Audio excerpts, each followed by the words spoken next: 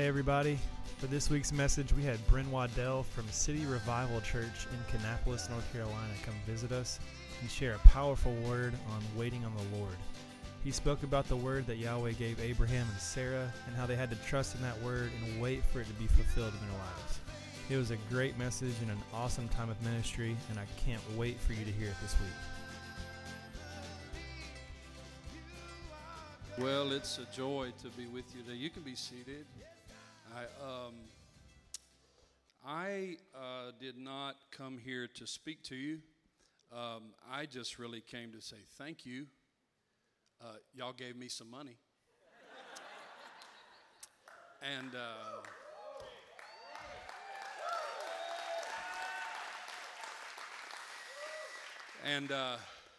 I told your pastor, I said, I just want to come in town. And I was going to do it, just come and show up and just see him and say thank you, but I didn't want to fly all the way here. I'm a Carolina boy. I live in North Carolina, just north of Charlotte. And I didn't want to come all the way here and then drive over here surprised. And they go, we didn't have church today. We had a fall festival or something. I was like, oh, well, great. So I told him, I said, I want to come down there and just tell your people thank you for their generosity toward my house and my family and I. And he said, well, why don't you preach too? And I said, okay. So he's the reason I'm speaking to you today. All I wanted to do, my driver Sam this morning said, Pastor Joe must have had a blank. He didn't have anything to say, so he said, see, I'm getting Sam in trouble too. So he invited me to speak to you, and I said, well, if I'm going to go speak to people that were generous to me, I'll at least try to put a jacket on and look presentable to you. But I'm extremely grateful for your kindness towards my house and myself, my wife. We'll just get to know each other, okay, since we don't know each other. I'm 38. I have 3 children, 9, 6, and 4. Our oldest girl is named Jocelyn Grace. My wife's name's Jennifer. We were high school sweethearts, and I went off to Bible college and broke up with her because I was called of God.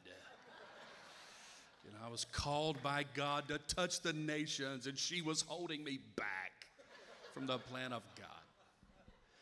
And I ended up moving back home, and I said, no, I was just an idiot. And so we married, and we got married, and we have 3 beautiful children. Jocelyn, who's 9, Jocelyn Grace. Grayson Olivia is our little girl, middle girl. She's 6. And then my legacy boy came last. His name is Silas Jedediah. Silas means a man of the woods, and Jedediah means beloved of God. And so my legacy boy is 4 years old, and if he were here today, he would consistently try to punch every person in this room just for fun, over and over and over again. Son, stop punching people. I just constantly have to tell him that. And so we'll see what's in his future. If he's a big boy like his dad, maybe he can do a little MMA fighting or something, a little preaching too. We don't know. We'll see what happens. So we're honored. I'm honored to be here, and I could say thank you 1,000 times for your kindness and generosity, but I'll just say it 1 or twice, 2 or 3 times, or 10, and I hope you hear my heart in that. About 9 years ago, I moved back to my hometown there in North Carolina and took over the church I grew up in as a boy.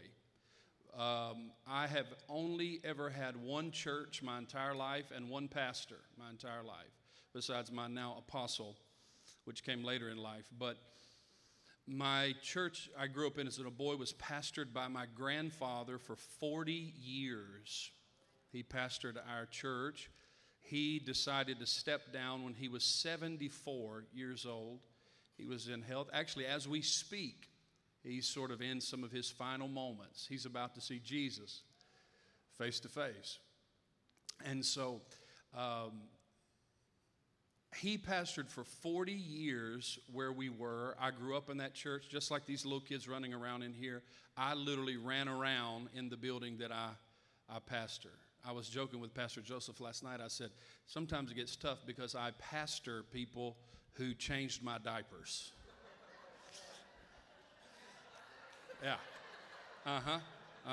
It's always fun sitting in meetings with people who change your diapers, and you tell them, you're wrong. And they go, boy? You go, okay. So I pastor, I was able to take the church. My grandfather pastored for 40 years. His health began to fail a little bit. The church was in a very interesting position. And 9 years ago, I moved back home. I was a part of a ministry in Alabama. I know there's some Tide fans in here today. Look at this, unbelievable. Listen, guys, I thought this was the year that Georgia was going to beat them. But then I realized it's like a son playing his dad when he's, you know what I mean? Old Daddy Saban's just got their number, don't he? So I moved home 10 years ago, almost 10 years ago.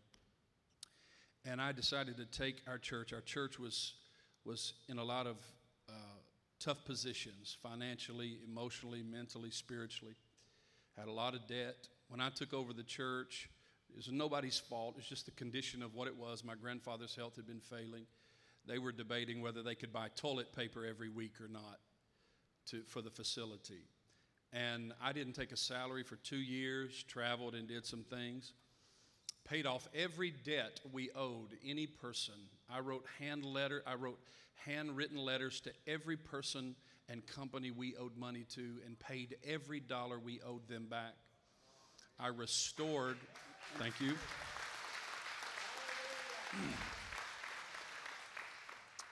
I restored the name of our church and our community so we could boldly say we owe no man nothing but to love him.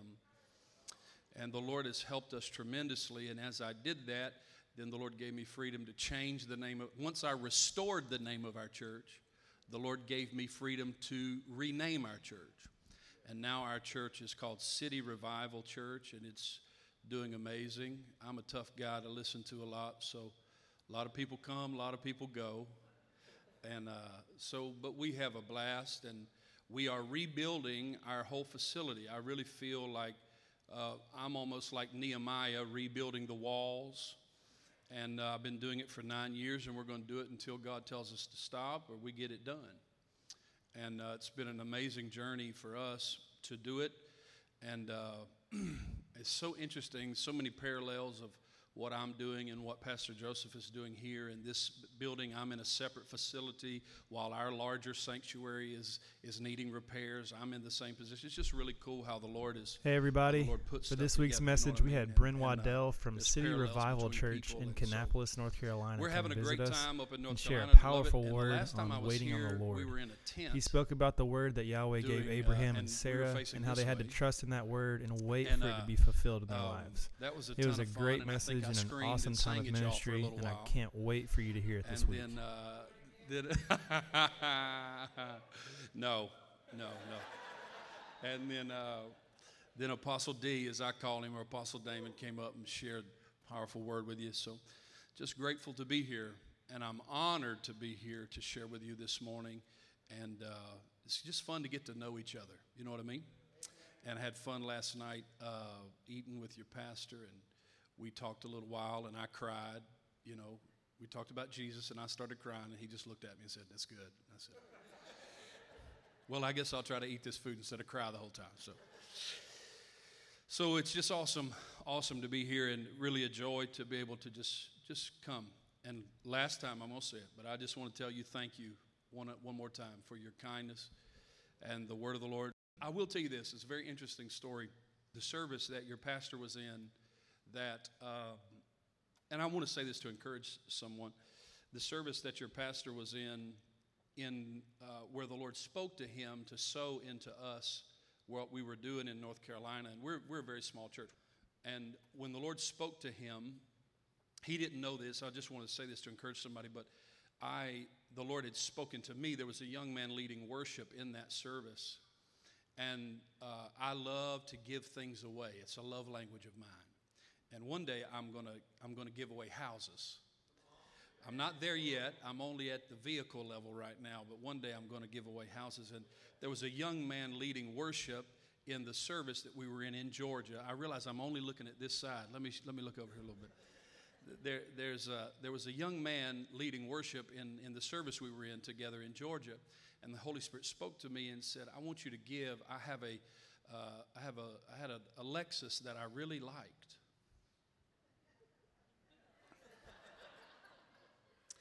And I call her Lexi. She's my girlfriend. And I had a little Lexus that I really liked. I didn't drive it every day. I just used it for travel, and I had another vehicle over there. But I love that vehicle. And the Holy Spirit spoke to me and said, "I want you to give that to that young man." And he didn't have a vehicle. Very anointed young man, leading worship. Didn't come from much. And the Holy Spirit told me, he said, "I want you to give him your car. I want you to tell him tonight, and then you get the title together and everything." Very, very unknowingly to me is that the night I was giving my vehicle away, God was speaking to your pastor about sowing into me. So I just say that to encourage somebody. I know some people hear sowing and reaping and they think it's preacher tricks, but I live by this. That was I think the third or fourth personal vehicle I've given away. And when I gave it away, the Holy Spirit told me, he said, your children will always have something to drive. I will always provide. As you've given in kind, I will sow back to you in kind. And so I just want to encourage you, as the Holy Spirit speaks to you in whatever avenue it is, when God speaks to you to sow, to give, to be generous, you never know who God is dropping your name into. He's dropping your name into their heart to turn around and sow back into you. And so I gladly, especially when Pastor Joe called me, I said, "I gladly give this car away." And so it's always fun to be able to see God work on your behalf. And these little moments where God kisses you almost and says, "I'm with you. I'm for you. I have your back." And these little moments of God doing that are just phenomenal, aren't they? All right, let's open up the scriptures real quick. I'll share with you real quick. How much time I got, Joseph? Huh? That's perfect. That's perfect. I don't care. Let's open to Genesis chapter number 12, and we'll just talk a little bit this morning. Genesis 12, and then I'll share with you out of my heart a little bit some other things, and then I'll let you go. I love some of those songs this morning, worship team. Y'all did an amazing job. Show them some love. Yeah, it's good. Love it, man. Love it, love it, love it. Let's go to Genesis chapter number 12. And I'm reading out of the New King James, whatever you may be reading out of. And we'll see what the Lord has to say to us today. Yes, yes, yes, yes, yes.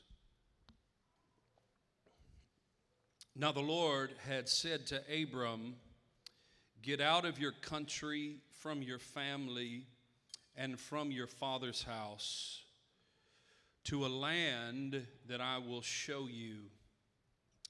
And I will make you a great nation." When we read these things, we so often let the magnitude of what is being said to a single man slip our mind. Abraham's a man just like you and I, human just like you and I. And the God of all creation is now talking to him and telling him things that are infinitely powerful. It's one thing for a person to say great things about you. It's another thing for God to mark you and tell you some things about your future that are way bigger than you could possibly think. And he looks at this man and he says, "I am going to make you," he tells a single man, "I'm going to make you a nation. I'm going to bless you. I'm going to make your name great, and you shall be a blessing. And I will bless those who bless you. I'm going to curse him who curses you. And in you all the families of the earth shall be blessed." So Abram departed as the Lord had spoken to him, and Lot went with him. And Abram was 75 years old when he departed from Haran. And then Abram took Sarai, his wife, and Lot, his brother's son, and all their possessions that they had gathered, and the people whom they had acquired in Haran. And they departed to go to the land of Canaan.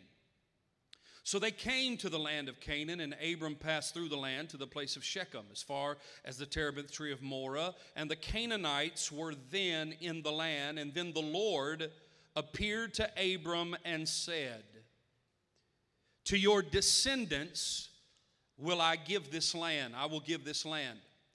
And there he built an altar to the Lord who had appeared to him. This journey with Abram is funky. It begins with this amazing promise, personal promise, but then he begins to tell him something of what we in our little kingdom family call generational legacy. And he begins to tell this man, I'm going to make your name great. I'm going to make a nation out of you.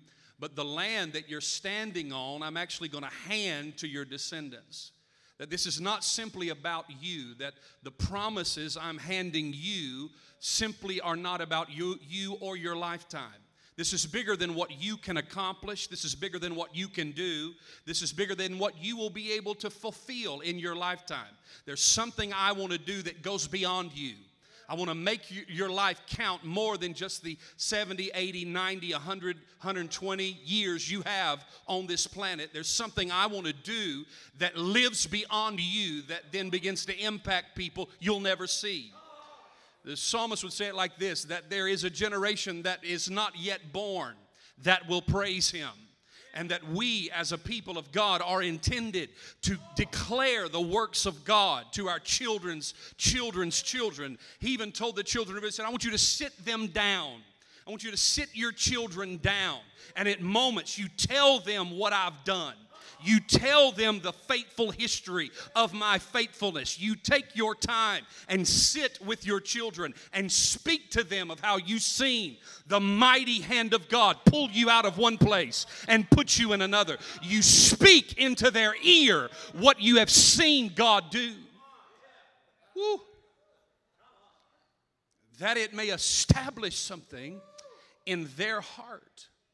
And that one day your God will become their God. And he gives Abram a promise and he says, I plan to give the land you are standing on today to a generation beyond you. I plan to give something to a group of people you have not yet seen. Or maybe you do see them, but they're running around playing with dinosaurs during the worship time.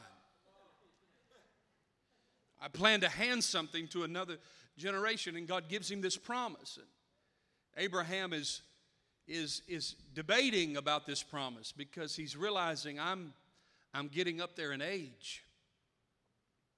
He's starting to wonder. I'm 75. I don't have any. If you continue to read down, we'll jump over into Genesis 15 here in a minute. But he's starting to wonder, and he says, I don't have any heirs in my house. He even goes to ask the Lord. He says, could you make Eleazar my servant? Could you this generational thing that you want to pass down, would you be willing to give it to Eleazar my servant? Because I have no posterity in the earth. I don't have any legacy to speak of. And it doesn't seem like it's going to happen. And there's a relationship here that Abraham has with time that must be dealt with. And he begins to wonder, is this really going to happen? And he asks the Lord, and then let's jump over to Genesis 15, and we'll talk for just a minute. In Genesis 13, he inherits the land of Canaan, and he tells him again, I'm going to give this to you and your descendants. And so let's jump to chapter 15, though. Genesis chapter 15, we're going to start in verse, let's just start in verse 1. Some of you hadn't read the Bible all week. Let's just get a little Bible reading in. You want to? Huh? We'll do a little preaching and your devotional time all in one. How about that? You want to? But I want you to see the magnitude of this promise that God has given Abraham. He told him, you're a man But out of you I'm going to make a nation. And there is a land that your people will inherit. After these things, the word of the Lord came to Abram in a vision, chapter number 15, and he said, do not be afraid, Abram. I am your shield, your exceedingly great reward. Again, the Lord speaking to him. But Abram said, and here we go. Abram said, Lord God, what will you give me, seeing I go childless? And the heir of my house is Eleazar of Damascus. Then Abram said, look, you have given me no offspring. Indeed, one born in my house is my heir. And behold, the word of the Lord came to him, saying, this one shall not be your heir, but one who will come from your own body shall be your heir. Again, we've got another promise immediately in the middle of something that looks like an impossibility. God takes us, again, Abraham is not a father of the faith at this point. He's a man living in the earth who God gives a promise to. We now call him our father of faith. And in our eyes, he's a superhero. But here, he's just a man hearing from God just like you and I. And he says, God has told me I'm going to be a nation. But how can I be a nation when I have nothing? There's no natural reason this is going to be possible. And the Lord comes to him again and says, beyond the realm of human possibility, I will make sure my word comes to pass. God has so much faith in his own word that he can tell a virgin she will conceive without ever knowing a man. And when she says how, he says the Holy Ghost. The Lord has so much faith in his own word that he does not live bent on the laws of human activity. He does not have to have human interaction in some cases for his word to come to pass. He does, but he doesn't. Do you understand what I'm saying? This is where a woman can say, I've never known a man, and he can say, it's okay. My word is filled with such power, purpose, and is pregnant with possibility that I can go beyond the realm of human science to change something in your biology. If my word can get in you that deeply, I can literally take a virgin and make her pregnant in a moment. How? The Holy Ghost. And he tells Abraham, I'm going to give you a son from your own body. And Abraham's going, uh-huh. Uh-huh. Yeah, that's good. I'm going to do it. What I love about the Lord is he doesn't justify his word. He doesn't make it safe for our consumption because of our circumstance. He just tells you what he's going to do right in the middle of it, looking like it's impossible. I can't. We're too old. Sarah's getting up there in age, Lord. I used to be able to throw. Can I have fun with y'all? I'll even go old school. I used to be able to throw on the Luther Vandross. It doesn't work like that anymore, Lord. Okay, a little tension. A few laughs and a little tension. Okay. I feel it. I got it. Few chuckles, a little tension, a few chuckles that don't want to chuckle. They're a little. Me and Mama don't have it like that anymore,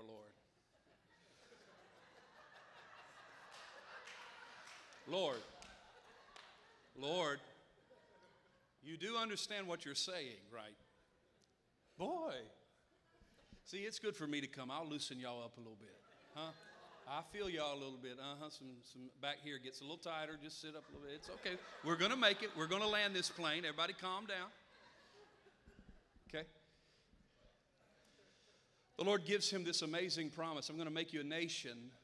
I'm going to give you a son. And Abraham really is amazing in this regard because let's read on where the scripture says, then, verse number 5, then he brought him outside and he says to Abram, look now toward heaven and count the stars if you're able to number them. And he said, if you can count the stars, look at all these stars. And he says to him, this is what your descendants will look like. Wow. This is God telling a man, this is what your descendants are going to look like. And he believed in the Lord. He believed in the Lord. God gives him a word that is naturally impossible, that he will actually never see. You see? Did you know that you can see God's promise fulfilled and never see God's promise fulfilled at the same time? Maybe we'll get into that later. But Abraham never saw this come to pass, but he did see it come to pass. Because he saw it come to pass in one son named Isaac. And he counted God faithful for the stars in one son. Because a kingdom man sees a seed. He sees God's promise in seed form rather than having to see the tree in fulfillment. A kingdom man can call God faithful seeing one son, when the world would say God is not faithful until I see millions of sons. And he believed the Lord, and he accounted it to him for righteousness. And then he says to him, I am the Lord who brought you out of the Ur of the Chaldeans to give you this land to inherit it. And then Abraham begins to talk to the Lord. He begins to question the Lord and all of these things. And let's jump down to verse number 17. Jump down to verse number 17. And it came to pass, when the sun went down and it was dark, that behold, there appeared a smoking oven and a burning torch that passed between those pieces. And on the same day, the Lord, listen to this language now, on the same day the Lord made a covenant with Abram, saying, to your descendants I have given this land. From the river of Egypt to the great river, the river Euphrates, the Kenites, the Kenizzites, the Kadmonites. Yes, I'm educated, thank you. The Hittites, the Perizzites, let's just keep on going. The Rephaim, it has nothing to do with the story. Let's just keep going. It makes me feel smart when I can pronounce these right. The Amorites, the Canaanites, the Girgashites, and the Jebusites. Thank you. No more questions at this time. God bless you. Thank you. Yeah, it's all applause is welcome. And the Lord again affirms in the heart of this man, you're standing on land I will give to your future. You're standing on land I will hand to your legacy. You're standing on land that I will hand to your posterity. But there's a tension here. There's a tension here because Abraham, as we said earlier, he's old. He's getting up in age, and his wife is too. And he receives the first promise when he's 75, and he's receiving it with joy. He's obviously hearing from God. God's going to do this. Anybody ever heard a word from God? And the moment you hear it, it is received with such great joy. I remember, it makes me think of even coming back to when I was here before with Apostle D. We were in the tent. The power of God was moving so strongly, and prophetic words are coming forth. And my God, people are getting renamed. And I mean, Lord, we're changing birth certificates and everything. Hallelujah. Just whoo, whoo, whoo. Things are just swirling and moving. You're just, why?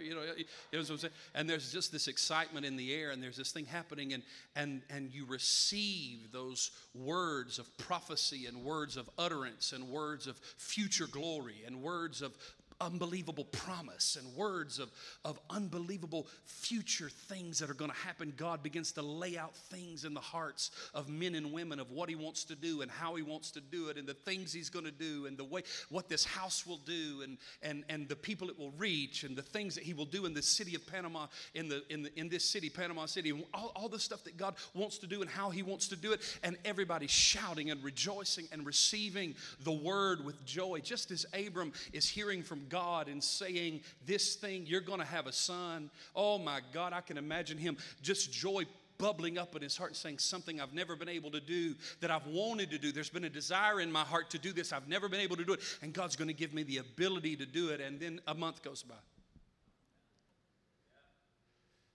And then 2 months goes by. And then 6 months goes by. And then a year goes by. And then 2 years goes by. Are you here? And then 3 years goes by. And then 4 years goes by. And then 5 years goes by. And then 6 years goes by. And 7 years goes And Abraham is doing nothing but getting older. His wife is doing nothing but getting older. And there comes this funky relationship now that happens where they have a weird tension in their relationship between them and time.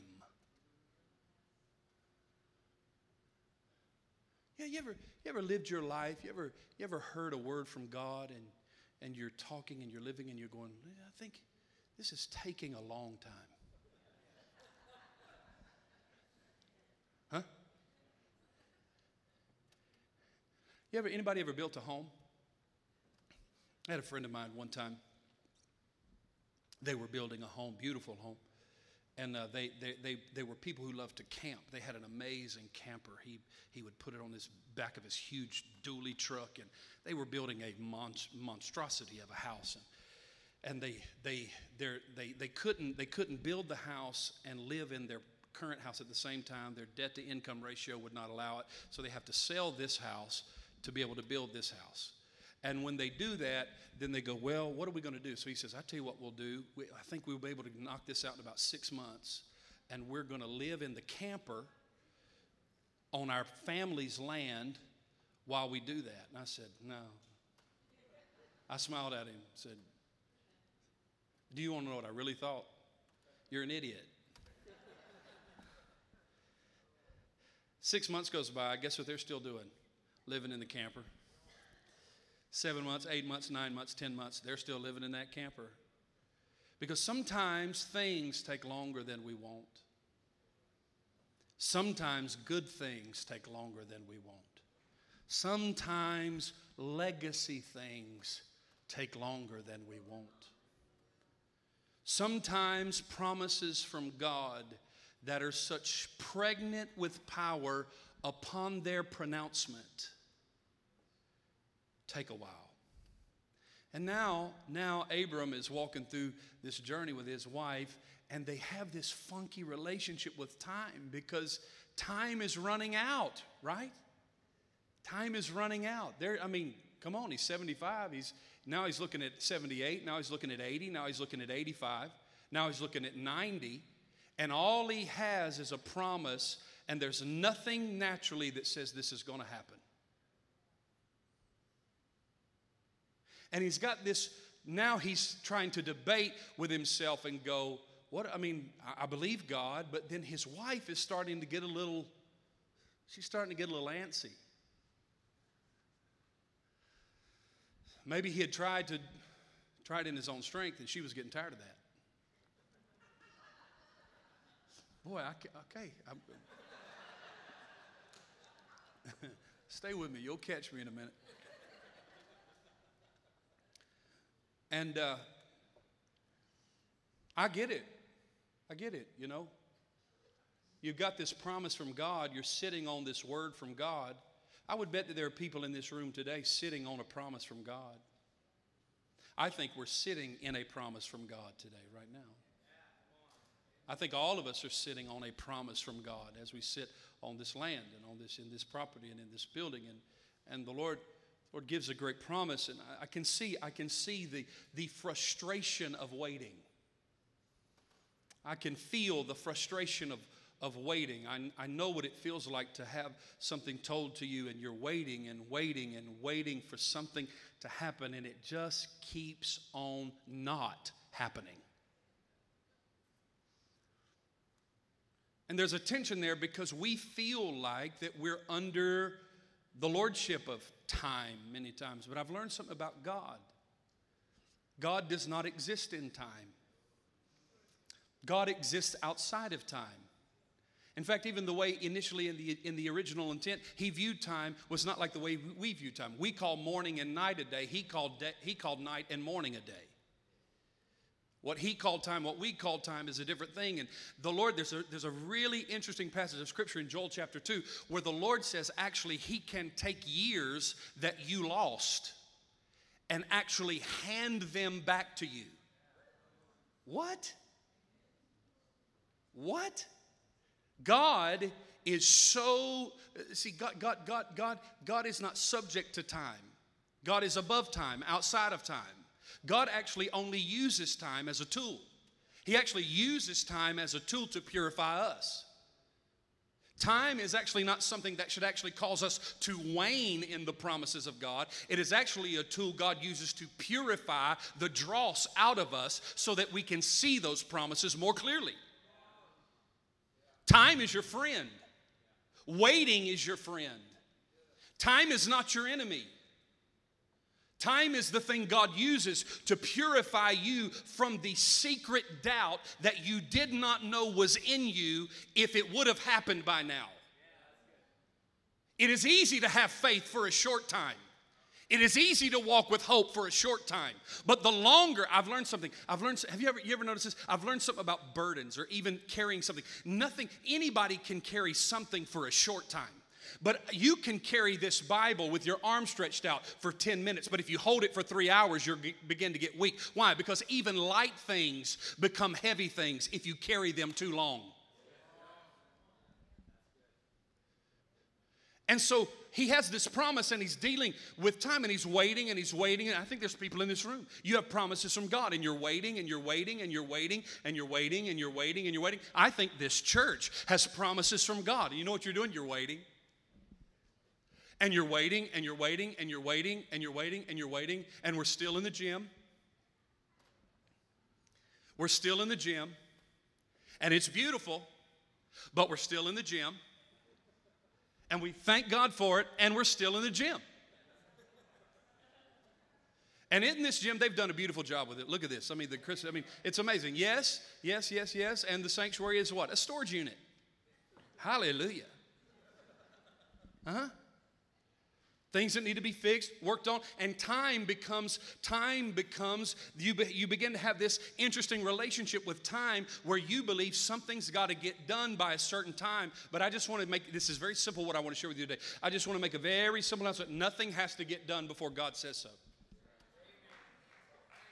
I want to, you individually and you as a people, I would love to be able to set you free from being tethered to the idea of time. Because God can take time you think you lost and hand it back to you supernaturally. And you say, we spent 4 years wandering in the wilderness. No, you didn't. You spent 4 years being purified into purpose. You didn't spend 4 years doing nothing. You spent 4 or 5 years doing exactly what God intended for you to do so He could make you exactly who He intended to make you. That when it was time to inherit what He told you you would inherit, you could carry what He told you you would inherit, and you would not drop it, listen to me. That God would make you. And now, in chapter 16 starts an interesting story because now his wife, Abram's wife, is starting to get frustrated. And when you get frustrated with time, many times, you get offended at God. Maybe I'm the only person. God hands you a promise and you go, oh, that was awesome. Man, when I heard that promise, I received it with joy. Oh, man, I was crying, shouting, rejoicing. Now 3 years has gone by. I hadn't seen a lick of it. Don't lie to me now. And you'll start asking questions. Did I hear that right? Was that guy right? Did he miss it? Did the guy that told it to me? I know he's a man of God, but this has taken a while. This has taken a while. And to the point where even now Hagar comes to him. Let's look at this, and then I'm gonna finish up and let you go. Let's look at chapter number 16. Now Sarai, Abram's wife, listen what it says about her, had borne him no children. And she had an Egyptian maidservant whose name was Hagar. So Sarai said to Abram, look at what happens. This is what happens many times when offense over God's timing moves in. The very person who gave you the promise, you begin to doubt His goodness towards you regarding it. And he says, so Sarah said to Abraham, she goes, the Lord has done this. The Lord has restrained me from having children. Please go into my maid, and perhaps I shall obtain children by her. And Abram heeded the voice of Sarah. This is all I'm trying to get you to see today. Very simple. You know this Bible story. It's very simple. What I'm trying to get you to see today is that she has a promise from God. This is an amazing thing. She gets in a hurry. But this has got to happen. I mean, God told us we would take this land. God told us we would take this city. God told us we would impact Panama City. God told us that these things were going to happen. God told us, God spoke to us, God did this, and if you're not careful, you'll get in a hurry. And when you get in a hurry, you'll start using the arm of your own power to try to make God's word come to pass. Well, we can do it this way. You know what you do? You'll start strategizing and having meetings with people. You'll start strategizing, having meetings. Well, this is what the Lord said. No, let's see, how can we do this by this time? What can we do to position ourselves, to maneuver, to make this happen? What can we do to see God's promise come to pass? Let me tell you what you can do. Believe it. Just believe it. See, Hagar started saying, time is running out. Time is running out. We've got to get this done quickly. This has got to happen. Now, we got to get, hey, listen, this property is awesome. We got to get this finished in the next 5 years. We got to get some things done around here. God's going to, even in your own life, honey, we've been wanting to build a house. We want to start a business. We got to get this done. And I'm telling you, I came here just by the help of the Lord to joyfully warn you, don't get in a hurry. Can anybody hear that today? Don't get in a hurry. Man, I know this is simple. I know it's not third heaven, revelatory, angelic. Okay, I'm just a simple word. Don't get in a hurry. Hagar says, you can have my maidservant, and maybe this promise God has given us, we can manufacture through our own effort. And we can make this promise come to pass. You know what happens? He does. And he walks in. And I guess the Luther Vandross worked with Hagar. You can laugh. It's okay. Okay, sorry. Maybe you can't laugh. Maybe you're not allowed to laugh.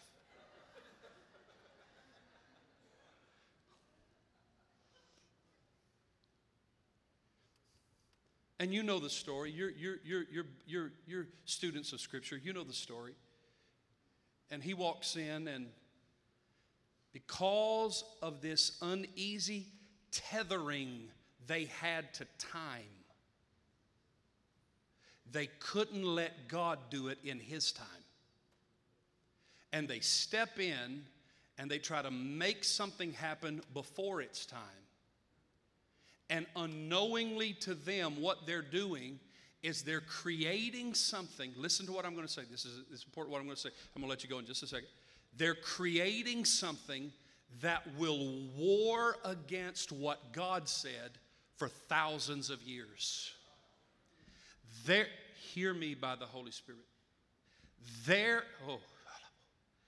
Their human effort over being frustrated by how long it was taking birthed something that would fight their promise till this day.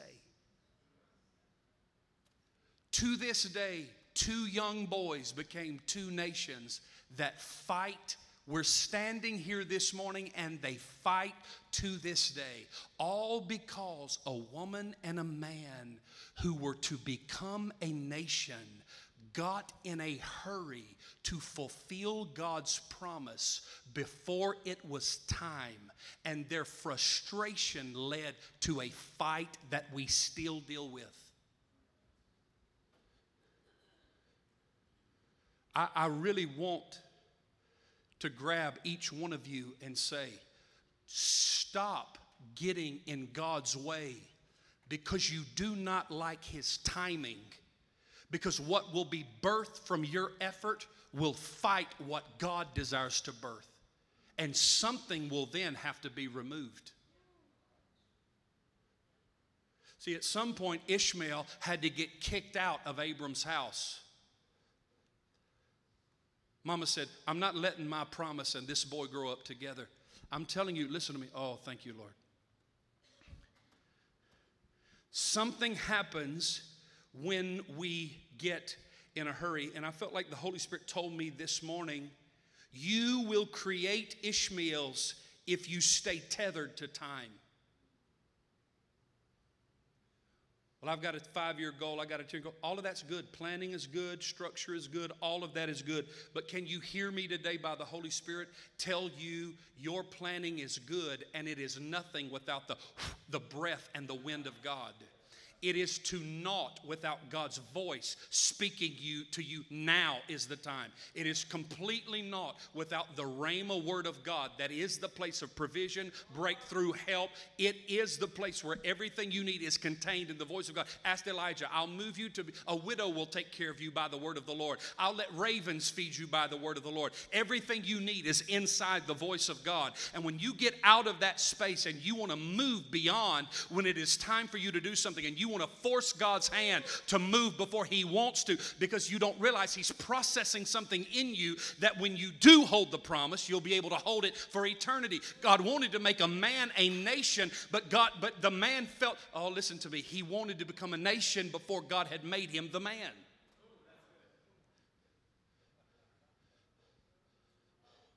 He wanted God's promise before he wanted God's process. And his wife said, we can do this, and God will help us. And I felt to tell you today this. This is what I felt to tell you prophetically. You, even you, Pastor Joseph, you will not get in a hurry. I'm saying this over you, not just to you. You will not get in a hurry. Where's my keys player? She left. She took the baby, didn't she? David? Jump on these keys, man. I wish I was cool enough to wear a hat like David. But see, my head is the size of like 3 giant watermelons, and so this is a big undertaking you're doing here. I know I'm doing it too. And so often we have these great plans and vision and hopes and dreams. And we want to see God do it. I want to see God touch my city.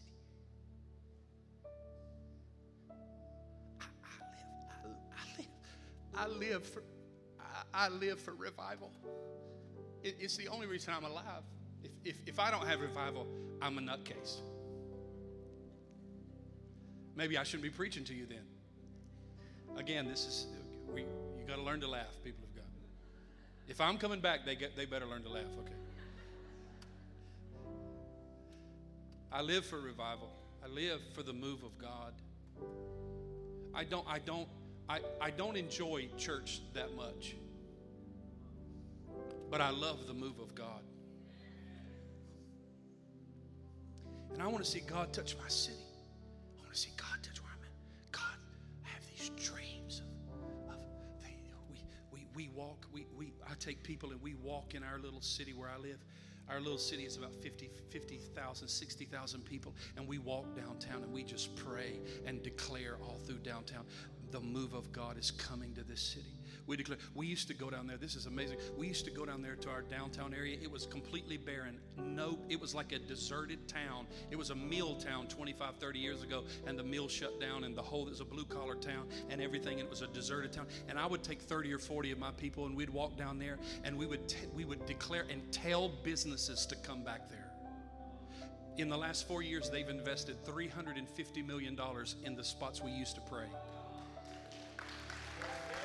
We would walk around there, and you say, that's preachers. No, it's reality. We would walk around there, and I would say, there's a business right there. We're going to tell business. We're going to tell this city to be revived. My name, Church City Revival. Not just preachers. We're going to tell this city to be revived financially, in every way. We're going to see God shift the city from an old, deserted town to a garden springing forth with new life. I live for this. I live for this. I live for this. But you know what God asked me when I moved there? God asked me, he said, son, see, I took over for my granddad. My granddad was a striking figure. 5'7", little belly on him like this, right? But an absolute bulldog. Entrepreneur, business owner, brilliant man. Has patents on his ideas and inventions. Brilliant man. His daddy was a moonshiner. Y'all know what that is? His daddy, my great-grandpapa was a moonshiner in the mountains of North Carolina. My great-grandmother was in a wheelchair most of her life. She had polio. And my granddaddy, out of a no preaching, no ministry family, became a mighty preacher of the gospel. Mighty businessman. And we are doing our best to carry on that legacy. But he was a patriarchal. We did Christmas every year at his house. Massive house. Just he owned multiple log home companies and had a big, just stone fireplaces about as wide as this stage right here. And just you walked in, it was like, this is home. And then I come along, and I was at my mother and dad's wedding. That's supposed to be funny too. Maybe it's not. Maybe children out of wedlock is not funny. Okay, sorry. So my mother was a preacher's daughter, and she was 18, and she's walking through the mall, and my daddy, my jewelry loving, cologne wearing. He's not Italian, but you swear you just gold everywhere, son. Just cologne. Just took a bath in cologne. Just walk by, just shirt unbuttoned down there. Like woo, swagger, son. And he was working at a little clothing store, and he hollered at my mama. He was 20, she was 18, and here I stand today. I was born in April, and my mama and daddy got married in June. And I'm in the pictures like this.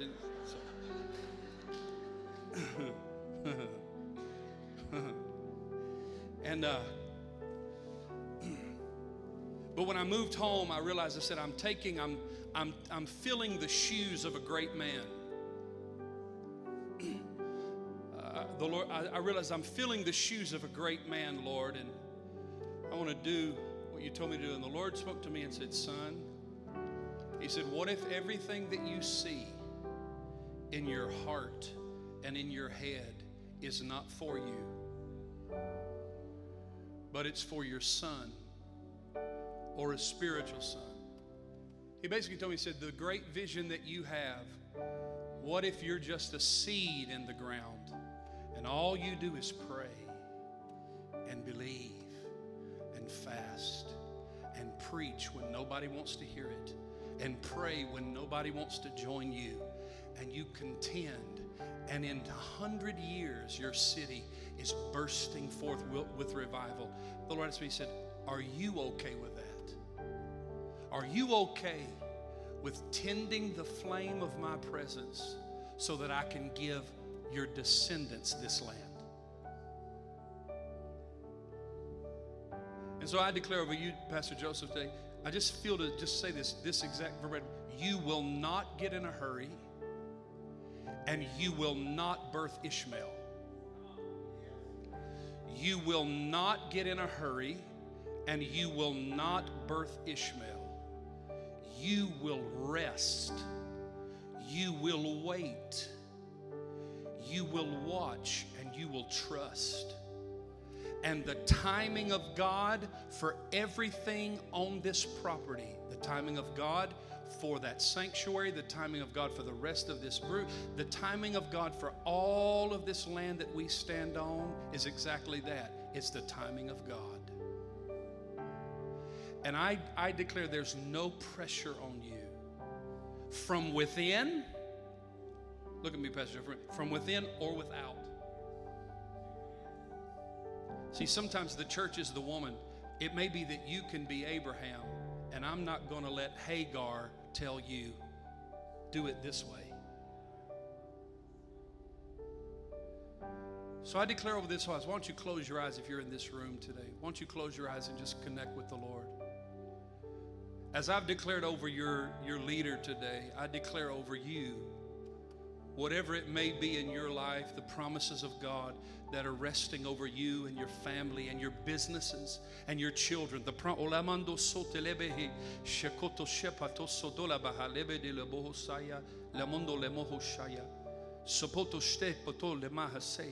Lebodolebo kuremon sontoshaya lebodoso toshte le monoso lama lebodolebo hustepetela mansondole bedelebe. Lord, we just take the pressure off of this people in every area of their life. We declare that you are the God above all time. And I believe there's been people in this room that feel like they're in a hurry.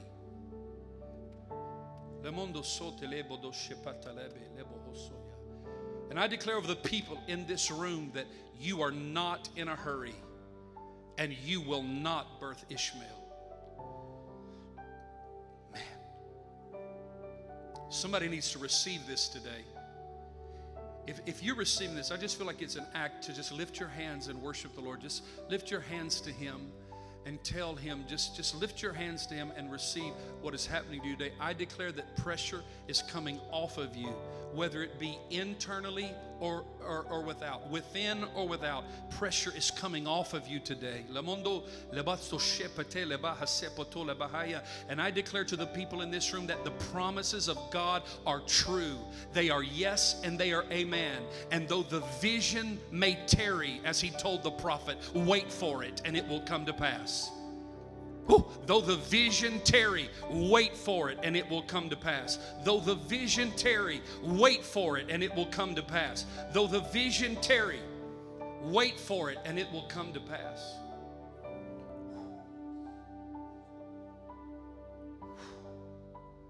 I declare frustration is coming off of some of you and out.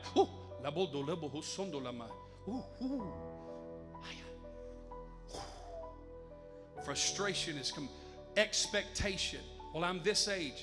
I'm 25 now. I'm 30 now. I'm 35. I'm 40. I should have this much money. I should be this successful. I should be this. I should be here. I should be this. All of that. All of that is coming off of you.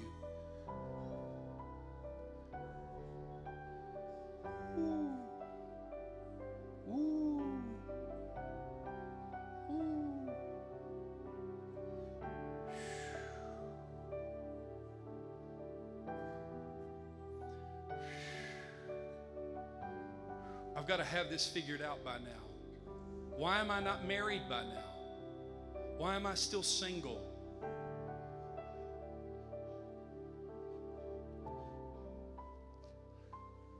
Keep playing, son.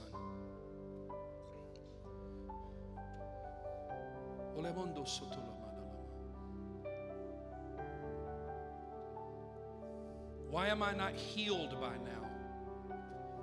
I've been believing God for a healing for a long time. I hear somebody saying, I've been believing God for a long time to be healed and I'm not here. Listen. Oh, I feel the peace of God. I feel weights coming off of people. Burdens coming off of people. It is the anointing that destroys the yoke and removes the burden. I declare, I prophesy to this group of people that you're going to enter a rhythm of rest. You're going to enter a rhythm of rest and you're going to flow, and His anointing His yoke is going to be easy and His burden is going to be light. I speak that especially over you, Miss Eva, as you help your husband lead this church. There's going to be a rhythm of rest on you. Things are going to be easy to you. So I speak refreshing over you today, Eva. Refreshing, a fresh renewal of the Spirit of God.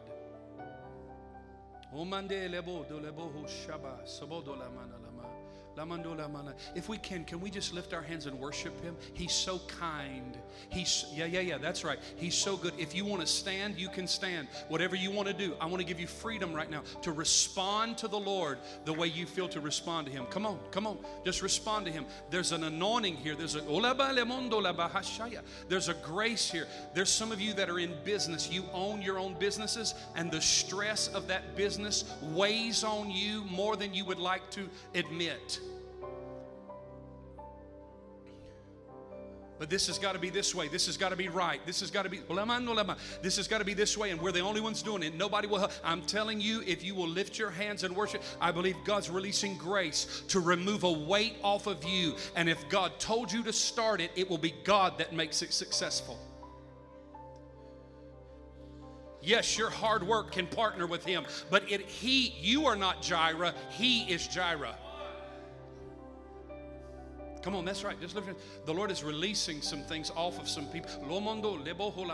This morning, God is releasing some things off of people this morning. If you would you open up your mouth and worship Him? Can you do that?